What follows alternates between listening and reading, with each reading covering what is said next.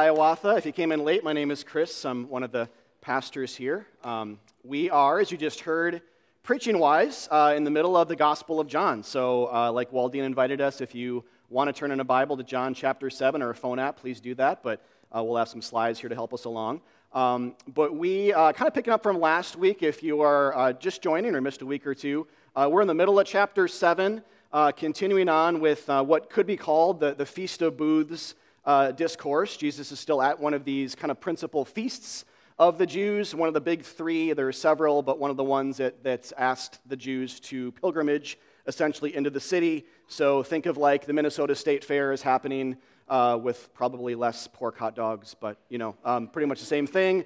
That type of crowd is there, and Jesus has just gotten done saying some difficult things. He's been doing this, of course. If you know even a little bit about Jesus, you know he's the epitome of love, but also doesn't like kind of hold punches in terms of like some of the difficult teachings that he has for us as human beings to understand about ourselves, our true nature, and about God. And so he's just gotten done earlier in chapter 7 saying things like, your works are evil, which of course was hard for them to hear, it would be for anybody, but especially considering though that works weren't just bad things, but good things done for selfish gain or some kind of spiritual benefit. To hear it on that level would add a layer, right? Like a layer of offense and difficulty. I was listening to someone else this past week put it this way, that Jesus had a habit of punching harder to the right than to the left, meaning it was the conservative, the good, the moral, and the religious who often had the hardest time with him because he wasn't that impressed with them. He wasn't that impressed with their piety. He wasn't, flattering of them. And he, even more than that, he presented an altogether different way of salvation than the old commandments and laws did, namely himself. And so again, he's been saying to people with a high view of themselves, even the good you're doing is keeping you away from God. And when you hear it on that level, it's no wonder they wanted to kill him, right? And so today we jump right back in to the story, same context. The feast is continuing, and I think there are three big themes that arise in today's section that help us understand the gospel a little bit better. And I'll just say what they are for kind of get your bearings here, but the three themes are division, how Jesus divides, knowledge or lack thereof, and then the theme of impossibility. And so they're kind of vague maybe at this point. We'll get to them. We'll also talk a bit about the feast itself later on thematically and how Jesus fulfills it. And also this just kind of woven and strewn throughout these kind of high, simple, but very high and heavenly teachings and sayings that Jesus has. Things like, you know me, but you don't know him. You know me, but you don't know God. And we'll talk about that. So the first, though, is division. The crowd still stands divided with him, right? This is what we're seeing in the gospel. If you're just joining, this is not a new theme, but chapter 7 exemplifies this idea.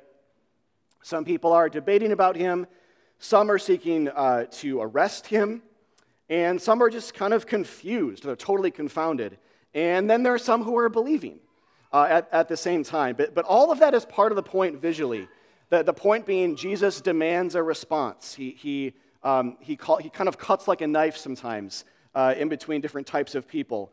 But there are only so many things we can ultimately do with him.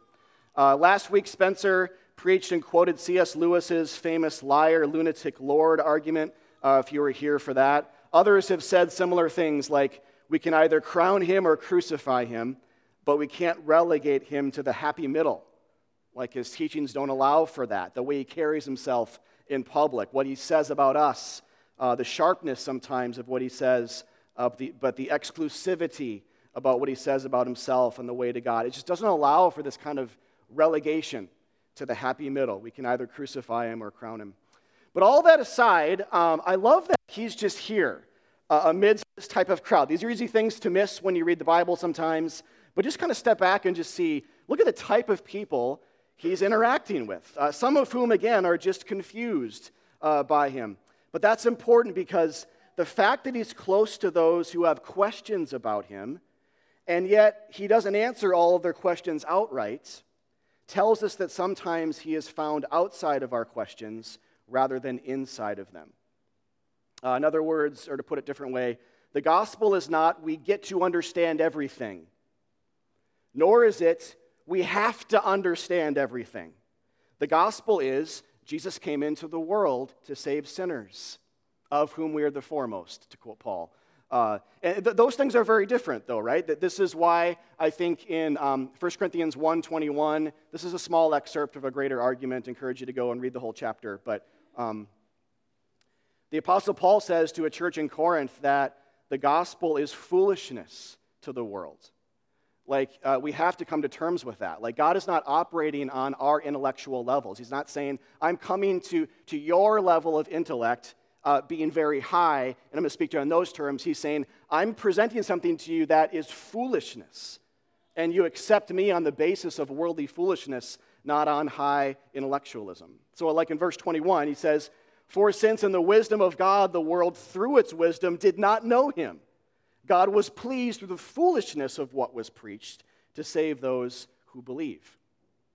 In other words, again, it's not through intellectual assent. This is not an anti-intellectual statement, but it's also saying it's not through intellectual assent that we know God.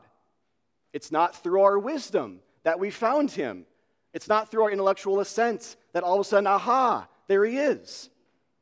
But instead, it's through his descent in Jesus that we know him. We know God through his coming down to us, to the bottom of the ladder, the bottom of the mountain, and even further down. That's how far we were away from him. That's how low we were to become like us in order to save us. And that, the reality is that confounds earthly philosophy. And it confounds even our moral prowess. David Clay puts it this way. He says, God hides himself so that we can never take credit for having figured him out. He hides himself so we can never take credit for having figured him out. He reveals himself only in ways that destroy our pride. It's very true. And this is probably what's going on in not just 1 Corinthians 1, but John 7 and elsewhere. This is partly why God he's not ultimately a hider in Jesus, he's a revealer. But this is why statements like you don't know God, and we don't know him through our ability and our wisdom and our moral prowess become so important because they're so gospel related. So we don't know him through our wisdom or our works, but he comes to us separate from them, even on a cross, and we receive him unblended and undiluted, a Savior unto himself, period. And we open up our hands to him saying, I'm not saved by having all the answers, but by receiving Jesus as the only capital A answer I need. That's what we have to sort of come to terms with on our path or on our journey to finding God and to realizing that we're actually not finding him, but he's finding us. All right? We also see that Jesus in this crowd is close to his enemies. So he's close to people who have questions and who are just confused about him. He's also close to people who are literally trying to arrest him, which is fascinating. I mean, what a dinner party this must have been, right? But this reminds us that his gospel that he's about to inaugurate will be one of enemy love, not a reward system for the righteous. This made me think of how often in the Old Testament, King David said things like, where are one of my enemies so I can show kindness to them? One place you see this in 2 Samuel 9. The king is like, he literally couldn't wait to show kindness and grace to those who wanted to kill him, whether it be one of his own family that were starting to coup against him, or in this case, the grandson of his archenemy, Saul. Where's someone who hates me that I can be nice to them? It's like, we don't think this way, right? And it's just almost like it's superhuman. It's outside of us. And it's not but what the point here is that it's not a concept, it's a reality here in history that Jesus culminates. He completes this idea. Because Jesus is David's descendant. Jesus is known as the son of David for a reason, because when you read stuff like this in the Old Testament, you should think of how they anticipate him. They're ultimately about him. Jesus would be like this as well. He would be someone who would come and he would do things that we can't. He would love enemies. Again, I think this is something that human beings, Christian or not, I mean, without a miraculous working of the Holy Spirit in our lives, we have literally no chance of doing this well ourselves. We're actually, I would say, opposed to it. It's impossible. But God is able to do the impossible. He's able, He's willing, and we get a glimpse of that here. The Son of God in the flesh, literally bumping shoulders with those who want Him dead, and yet those people are not being consumed or crushed. Like, how? You know, it doesn't even compute.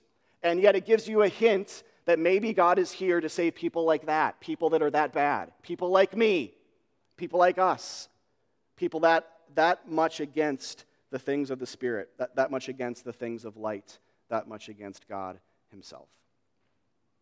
All right? So that's the first thing, is to see the division, the call to do something with Him, but also the types of people that are being divided at this point, even the ones who are being divided away from Him. All is not lost necessarily.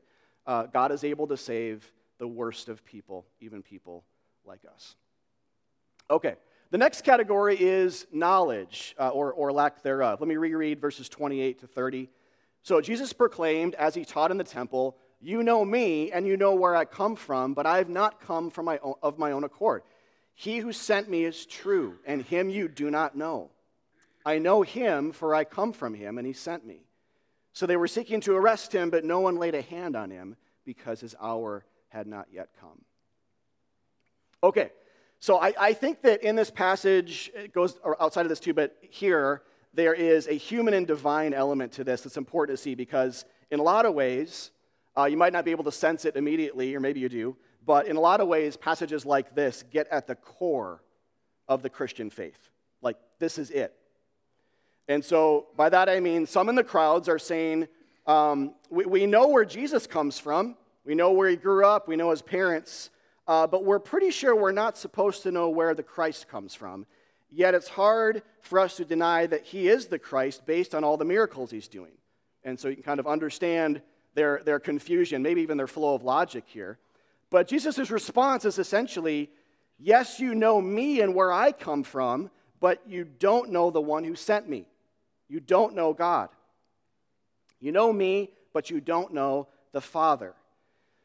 And so again, the reason why this is so important is because, and I think I mentioned this in a previous sermon, is how in Christianity, and as we look at the whole story of redemption in the Bible, God is never known apart from a mediator. God is never known apart from Him putting something in between Him and sinners. He's never known apart from that, ever. In the Old Testament, it was primarily law, which consisted of a priesthood and temple worship and animal sacrifices and things like that. But in the New Testament, all those things are replaced by Jesus, their divinely appointed successor. And so now the point is, we cannot know God apart from Jesus. You cannot know God apart from Jesus. It's impossible. This is at least what Jesus Himself is saying. You don't know Him. These are people that think they do. These are the pastors of the day. These are the religious elite of the day, the quote-unquote good people of the day, whatever that means. You don't know Him, but you know me. So do you see how that's starting to kind of encapsulate the core message of Christianity? It's like we cannot access Him, we cannot know Him apart from Christ. And they don't have a category yet for the incarnation, how God became a man, nor did they understand the gospel yet. That would be a little bit anachronistic, and so we have that in play here. But here's what we are learning. Jesus was a human being, just like us. The crowds are like, I know that guy. Like, I know his dad. I know what he used to do as a profession. He's the carpenter's son. He grew up in Nazareth. All these things, and they listed off all these things. But the point is, he's normal. He's just like you. He's just like me. He's human. And the crowds knew Him in His humanity, like they did a neighbor right down the street.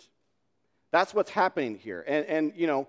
Again, I think I mentioned this before too about myself. Like, I tend to view Jesus more as more divine than human. I don't know if you guys flip that, or if you have a good balance there. That's great. Obviously, strive for the both and. But but like, I guess on a bad day or whatever. I don't know. When I'm reading my Bible, I'm like, I lean divine. But Jesus, this is just saying Jesus is as normal as your next door neighbor. That's what this is saying. And they don't have a category for how that could be God. Like how that person could actually be the Son of God, because they don't have a category for these high ideas of God becoming, taking on flesh, and like we talked about in chapter 1. But if there is like kind of a maxim to this, I think it would be this. In Jesus, God became normal so that he might die for the normal, and so that the normal might know God. That's Christianity. And that's what this is saying.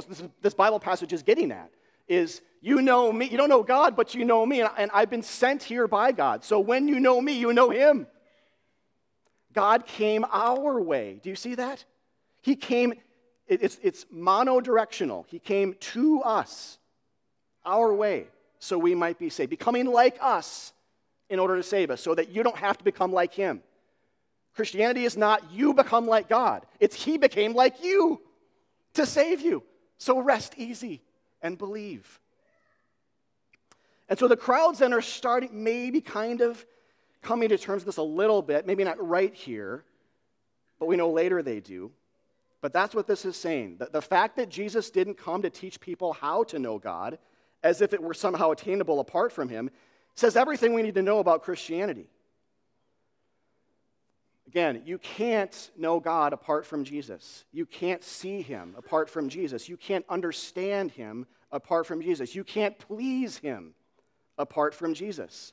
Instead, God made himself knowable and salvation attainable through the incarnation and eventual crucifixion of the Son of God. Full stop. Full stop. Like that's it. That is how we are saved, how we know him, how we see him with our eyes, how we understand his characteristics. He says elsewhere, when you see me, you see the Father. I mean, these are things, again, this is why the crowds hated him, why they wanted to kill him. They considered it blasphemy, of course. But this is a human being like us is saying this, who's also the Son of God.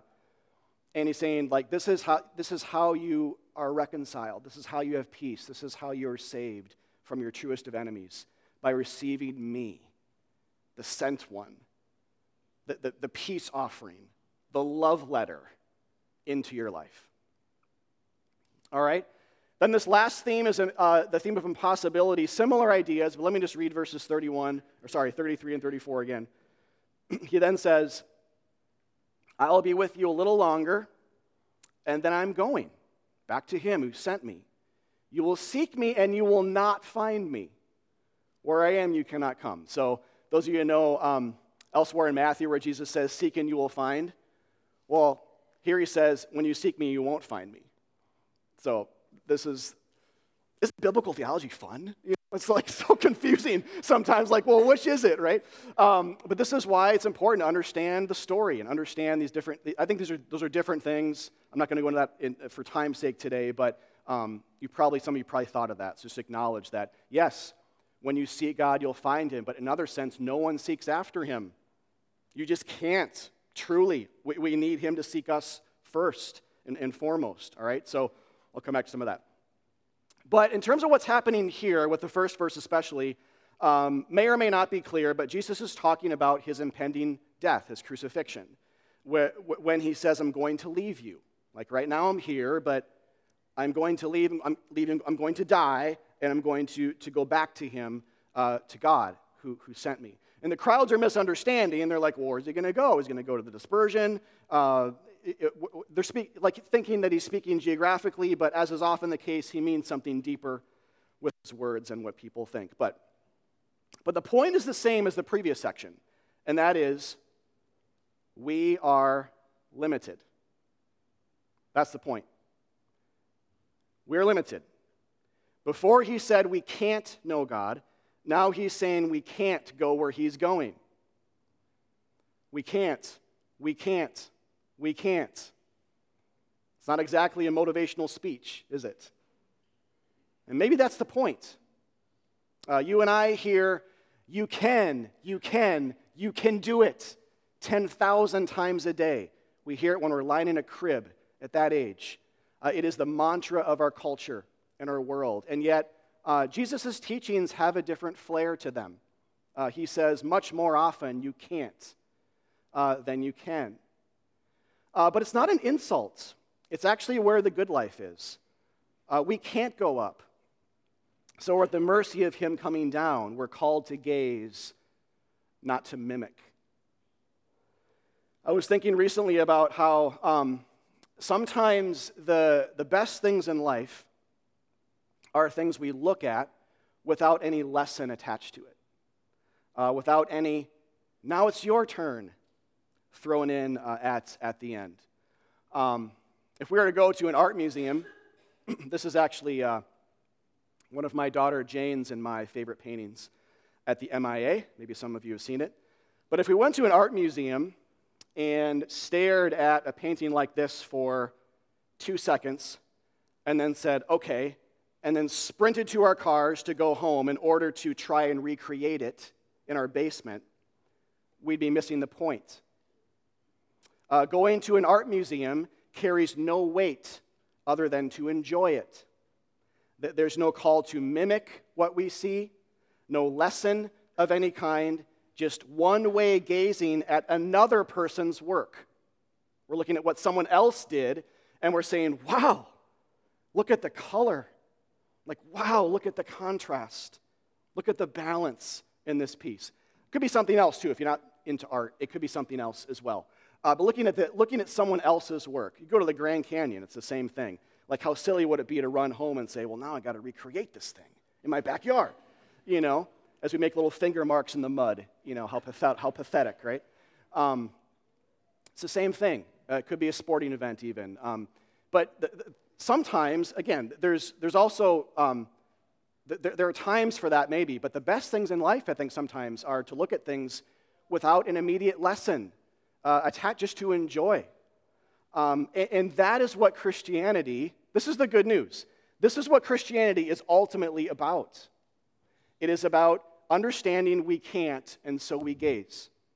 Understanding we can't go where Jesus is going. We can't die for our own sins. We can't die for the sins of the world. We can't ascend to God. He's not asking us to. He's saying, receive me. Let me bump shoulders with you, my enemy. Let me fulfill Psalm 23 by having dinner with my enemies. You're the enemies, and I'm the David. Isn't that good news? It's actually what Psalm 23 is all about. You're the enemies in that psalm. You're not the one having dinner, throwing the party as if you're the great one. See, Jesus bled for his enemies. God bled for you. That's the gospel. And that's not a call to be, God doesn't say, now bleed for me, like other religions. Show me your worth. Show me your commitment. Show me you mean it. It's not the amount of your contrition that God is looking for, as if that's what maintains your faith. It's not the amount of contrition. It's that you believe in him. You turn his way, and you believe he's turned you. You receive him into your life every day. And it's interesting that all this is happening as well at the Feast of Booths. So I mentioned this a little bit. Spencer talked about this last week as well, so I won't go into all this again. But the feast, remember, is it's a big deal for the Jews. But it's interesting that all these things I've been talking about here are happening at this moment, and there's a reason for that. This is not an accident. This is not just history. This is theology. Because according to the Old Testament, during the feast, the Jews were to do, quote, no ordinary work. Or no, it's kind of like a Sabbath idea. They weren't to work. It was sin to work during the party. It's kind of like, God looked at a wedding and said, yeah, the guy who's over there in the corner acting like it's a funeral, like this is not okay. Like you should be happy that a wedding's going on or something like that. Like we can't flip the wedding funeral idea. But God is saying here, don't you dare work. This is a party. So part of the feast then, like for most feasts, there was a Sabbath, a rest element to them, booths again being no exception. So God said this. And this is all, sort of the umbrella, almost like an umbrella law over the festival. And now, but here's the point. Now Jesus is here as the fulfillment of the festival. The festival existed for his sake. And the reason why that's important is because he's stopped at this festival with these teachings. He's stopping people in their religious tracks as he inaugurates the true Sabbath rest of our souls, namely salvation from sin, which is sinful to try and add to with our good works. And then in verse 40, skipping down, it says, and back in the Old Testament, on the first day you are to take branches from luxuriant trees, from palms, willows, and other leafy trees, and rejoice before the Lord your God for 7 days, which is also interesting, I think, in that booths, or this feast, this festival of booths, commemorated the Exodus, which was deliverance from Egyptian slavery. It also commemorated rest, hence the no work command. And so its association with trees makes a lot of sense because the ultimate and final version of the feast would be associated with the cross, the ultimate leafy tree, where rest and deliverance and celebration occur at the highest level. So in a way, like you guys probably have never wrestled with, well, should I keep the Feast of Booths or not? Like you sort of naturally probably segmented that off as something that's past, as you should. But here's the thing.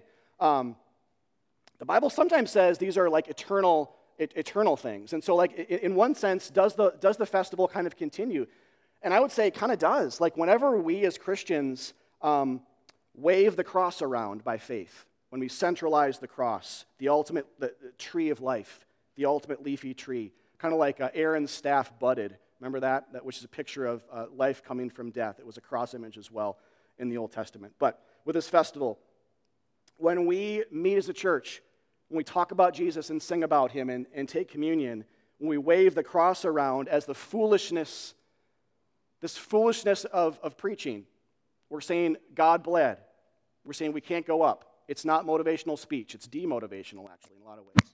But when we talk about that, we, by faith, keep the festival going, kind of, just in different terms. Just like the Sabbath kind of keeps going, but we don't have to, shouldn't, I would say, keep a Sabbath day. That law is passed and gone. Jesus breaks it here, actually, for a reason in John 5.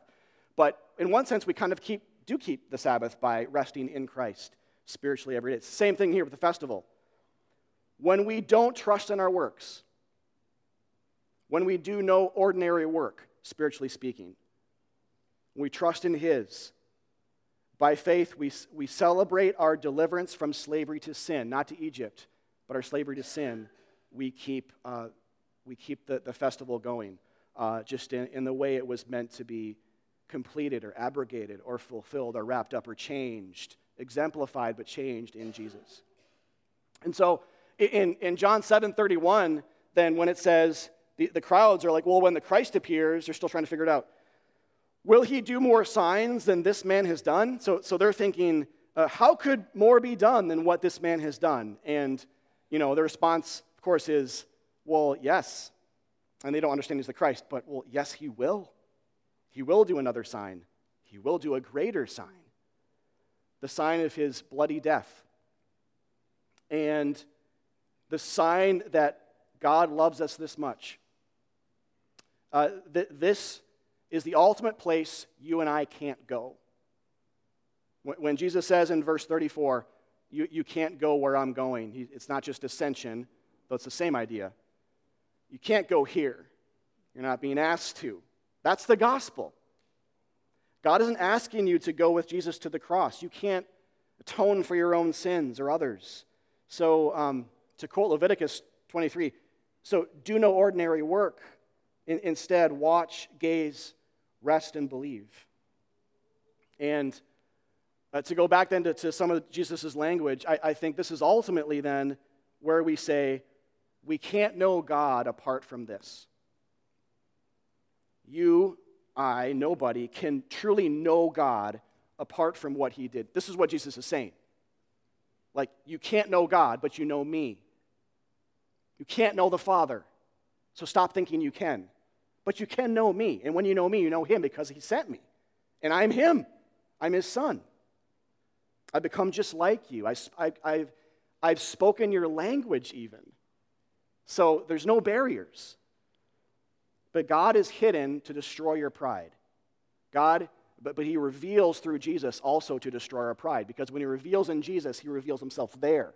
which is nothing you've ever done has been enough to get you to God, because this was necessary. No good you've ever done has ever been even close to enough, because this was necessary.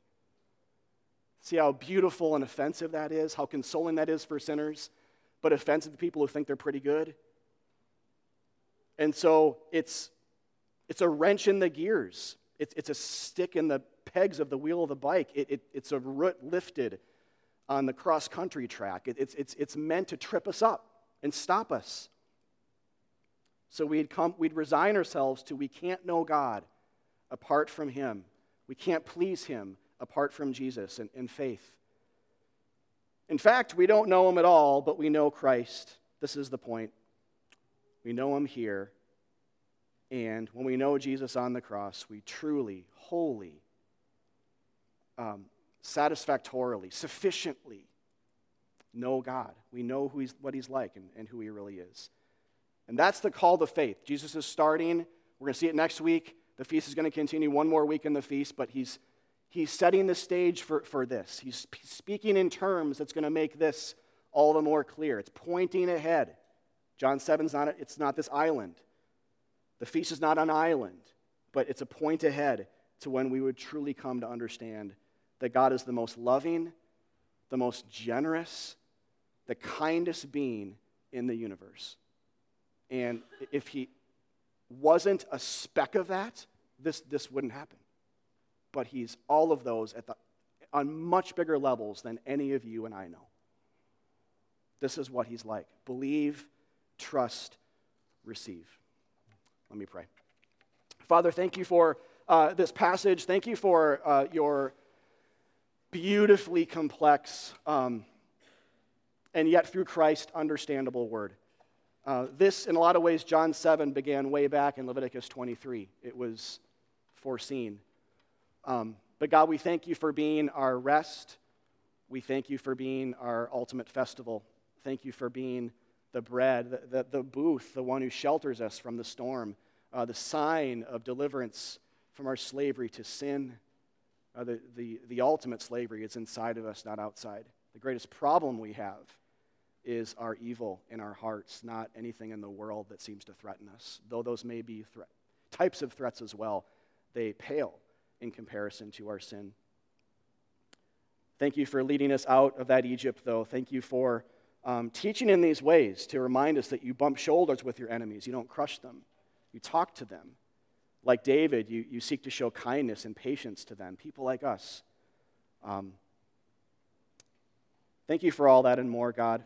We pray that You would lead us as a people to green pastures this week. Lead us like sheep. Sheep don't really do a lot for the shepherd. They don't work really hard to make life easy for the shepherd. They rest a lot. They're protected a lot. They're guided a lot. They're fed a lot. So I pray that You would, at least in a very large sense, help us understand our identities in those terms, that we truly are loved and fought for. Even by a shepherd who lays his life down for the sheep. John 10 gets at. So, God, help us to sing, to respond, to be thankful, celebratory for who You are and what You've done, and to gaze today with as much strength and zeal and genuineness as Your Spirit provides in this room and throughout this week. In Christ we pray. Amen.